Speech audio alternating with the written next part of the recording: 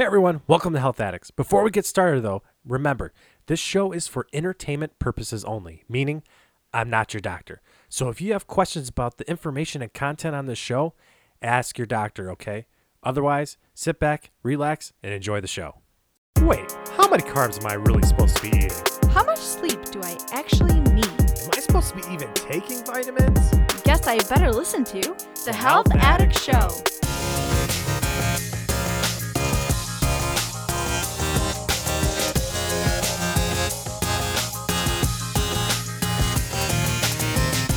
All right, everybody, welcome back to the Health Addict Show. I'm your host, Tommy J, and I have a good episode for you today. Today, we are going to talk about color blindness. So it's kind of a funny topic because color blindness really isn't, you're not blind. You're just having a deficiency in the way you can see the colors. So it's kind of funny that it's labeled actually as being blind because you're definitely not blind. There's nothing wrong with the way you're visually seeing the world around us. It's just how your brain can interpret the information being given. Because technically the objects are still going to have some color to them. It's just going to be a different shade, or it might be off the certain colors that you are off on the spectrum for. So there's still going to be something there. It's not like you're totally blind to what's in front of you, unless it's all one shade of color. Then you're definitely going to have some kind of blindness. But overall, though, it's a color vision deficiency. And surprisingly, it has a lot to do with genetics. It's not just something didn't form right when you're growing up. It has to do with how your body genetically can build the rods and cones in our eyes that we need to see with. So there actually is a genetic component to it, and it has to do with the X chromosome. So interestingly, men are actually more susceptible to color blindness than women. And actually there's a statistic that said about 1 in 12 men have some form of color blindness. It's roughly about maybe 1 to 200 women. There's about 3 million people in America and about 300 million worldwide with color blindness. So the reason the males get it more often is because they only need it on the X chromosome to be expressed for them to have color blindness, where females need it on both X chromosomes because you're XX female, XY male. Females need both X chromosomes to be expressatory chromosomes, where men only need the X chromosome from the XY to be expressatory. So, meaning men are more likely to be colorblind than female. And there's other ways to get color blindness besides genetics, but it's actually the most common way. It's passed down hereditarily. But two things right away, there really isn't a cure for color blindness because there's no real way to fix what's going on between the interpretation from what happens in your eye all the way to the brain. I mean, we have ways to disrupt it because the brain can be tricked using other methods, but there isn't no singular pill, cure, surgery that just automatically fix color blindness. And secondly, it can be so subtle, some people don't even know they're colorblind until something happens to them to realize that there may be two different colors happening because they only see a certain shade or the colors just blend together. But first, let's talk about how vision actually works from the eye to the brain and how we see. So we have two eyes that we see out of. I think this is a pretty easy concept that most of us understand. Anatomically, it's pretty much across the board that most people are born with two eyes. And the vision idea, I think most people can understand that, but it's also used for balance. And if you need a quick understanding of this, stand on one foot and close your eyes and see how long you can balance on that foot. For a lot of people, it's a little bit more tricky to try and balance on that 1 foot with your eyes closed. So there might be something simple trick you can do for yourself. But these are very sensitive and complex organs. Almost 70% of all our sensory input comes from our eyes. That tells you how much of our world that we sense and feel and touch and hear actually comes from us just visually seeing it. So on the outside of the eye, you have the sclera. It's that white, very dense connective tissue that kind of keeps the structure of the eye. Along with the inside, you have the vitreous fluid, but this kind of keeps the shape of the globular object so it fits inside that socket. Also on the outside, you have that clear lens called the cornea. This also protects the inside of the eye, but still allows light to come through. But just know that the cornea is not the actual lens of the eye. You do have a lens, but it's in that next layer we're going to talk about. So that middle layer is the choroid layer, and that's where the muscular vasculature is all in that middle layer. It also has the iris, that colored part of your eye that works as a window to help make the pupil. It's a sphincter muscle, and yes, I know I said sphincter, and it is because it's a circular muscle that helps open and dilate that pupil, which allows light to come into the center of the eye. And a quick little fact about your iris, everyone's iris is different. But I'm not talking just about color. I'm talking about the grooves and bumps and pigmentations of the actual iris. And it's almost like a fingerprint. Everyone's irises are different. Doesn't matter if they're blue, green, hazel, brown. It just has a different imprint. So that's why you can use them for security for opening up objects. So just when you think you're not unique, you are very unique. Just look at your iris. So we kind of talked about the pupil already, but the pupil is a window. It's not really an object or a well-defined piece of the body, but it's an opening as a window because it allows and regulates how much light can come into the eye. Because in darkness, you want that pupil to really dilate to allow as much light into the eye so we can see better. But when it's really bright outside, we want to limit as much light can come into the eye so that we're not being blinded. Because those sensory cells inside the eye are very sensitive and they need to adjust and takes time, but that pupil helps them take that time. And healthcare workers actually like this reaction, so we'll shine lights into people's eyes to check pupillary function. And this is a great way to see if the messaging system is working between the eyes and the brain, so we know that the visual cortex is working, because that autosensory function of the pupil opening and closing tells us a lot about how the patient is doing. Anyways, though, behind the pupil is that lens, and that lens helps us focus that light, and it can contract and expand, or it can really constrict and close that light in a very focal position. And this allows us to have far sight and near sight so that we can see objects at a distance and up close. Think of it how your binoculars work. You can extend open to really increase the sight, or it contracts and comes in real close in so you can see something near you. But now we're on the inside of the eye. We're in that retina where it holds all the neural processes. That's where all of those receptor sites and photoreceptor sites are at, so that we can actually start to create vision. So that retina is actually made of two layers. You have a pigmented layer and a neural layer. And the pigmented layer is made of a darker pigment so that it can help absorb the light. So light doesn't bounce around inside that retina. Think about where you wear dark clothing outside and light clothing outside. When you wear dark clothing, it helps absorb that light. So you're just a little bit hotter, but the light's absorbed into you. Versus where you're wearing light clothing, it's being reflected all over the place and off. So that pigmented layer helps absorb that light and keep it more dense and focal. And if you haven't guessed it already, the neural layer is where all those photoreceptors are actually at, where we talk about rods and cones and basal ganglia and neurons, where they fire action potentials up the optic nerve. So this is where all the actual interpretation from the eye happens. So what do I mean by rods and cones? So there's two specific types of photoreceptors. Rods are used to help bring out light and shade, and cones are used to visually see color.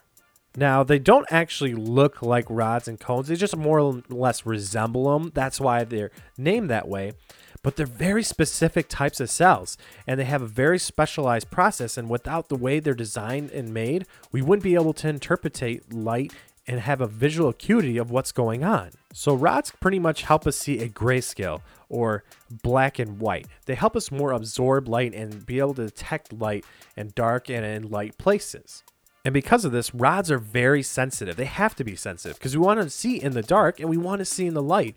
So we need lots of them so that we can absorb as much light as possible in dark areas. And then if they don't have to fire as much, they don't have to fire as much. But it's nice to have as many as possible. Cones, on the other hand, are far and few between compared to rods. We actually have a very center mass in the back of the eye called the macula lutea. And inside that macula lutea, we have a fovea centralis. And this is actually where the most dense amount of cones are. And cones are there to actually see color. But we don't actually see all colors. We really only see red, blue, and green. And that may seem strange, but with those three colors and a mix of them in together and firing, we can actually see the full spectrum that we do see just with red, blue, and green. And I don't know how much you remember from science, but remember, light has wavelengths. And just like sound, there's frequencies and amplitudes to all these lights. And depending on the wavelength is the way the color is displayed. So with those three types of cones, we are able to see the full spectrum of color. For example, let's say we wanted to see a yellow school bus.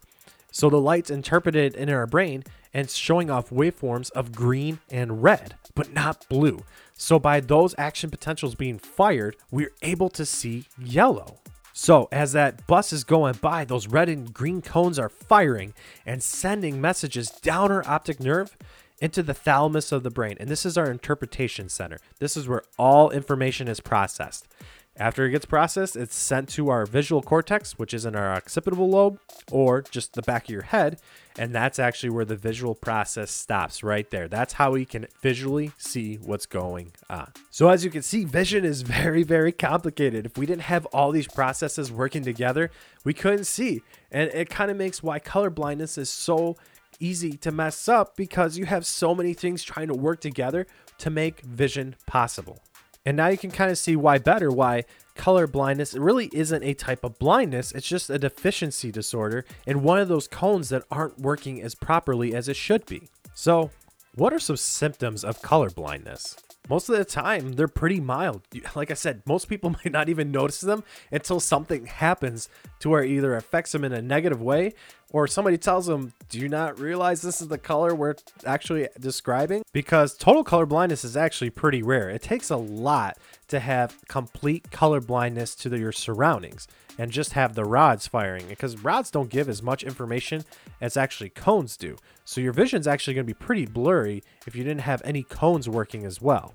But generally, it's just the difference between seeing colors, you're not seeing them as well, or how bright a color is, or just different shades of color. Sometimes you have some sensitivity to light itself just because the cones aren't working as well. So these are some symptoms that a lot of people have. But there is some things that put you at higher risk for getting color blindness. And the first one, like we talked about, men are way more likely to have color blindness than women.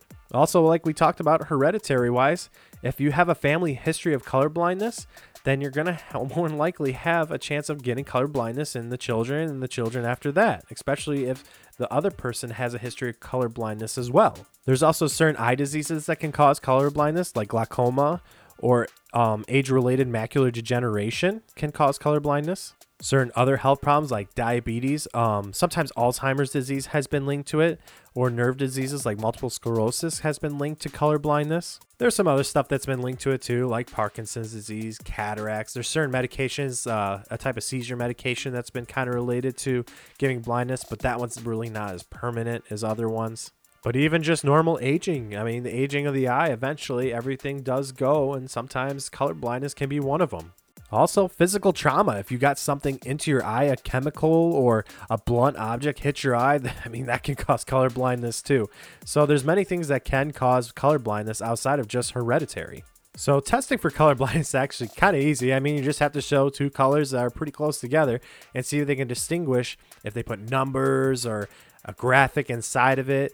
This can be an achromatest or Ishihara test. There's many different names for it, but mostly you're just trying to see if they can see and differentiate the pigments inside the colors. But as easy it is to diagnose, there is no cure for it. So you really just kind of have to treat the person and their symptoms as well as you can so that they can have a more normal life. Especially in the younger years when you're trying to learn something and a lot of the material is very color based and maybe graphic and defined by colors, make sure that the person that is leading class or teaching your students or even kids know that the person is colorblind so they can help rectify the situation and help the student learn better. Because it's also going to inhibit them on the jobs that they get later. You're going to have to pick a job that doesn't depend on you being able to differentiate different colors.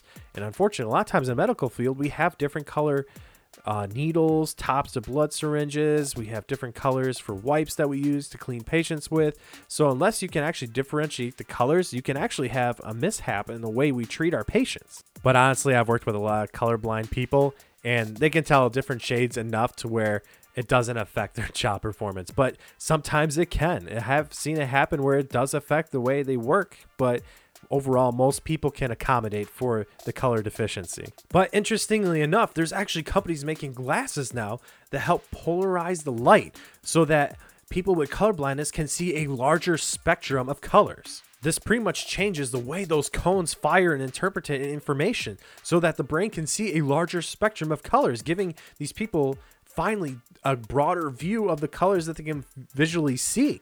It's actually a really cool concept, and Chroma is, I think, the one that makes it, and you probably could check it out. I'm sure there's plenty of videos even on it too, and you see these people and their reactions when they finally see a larger spectrum light. They see colors they have never seen before. because sometimes the world can look almost a little pale with not as much differentiation in colors. There's also apps now coming out for your phone so that you can take a picture of an object and then the app can distinguish what colors are in the picture so that you can help visually see which one you're trying to pick. So there is stuff coming out, but unfortunately, there just isn't a cure for it yet. But that's the great thing about the medical field. It's always changing, it's always adapting, and there's always new technologies coming out. So I can't wait to see what it holds for the future for color blindness.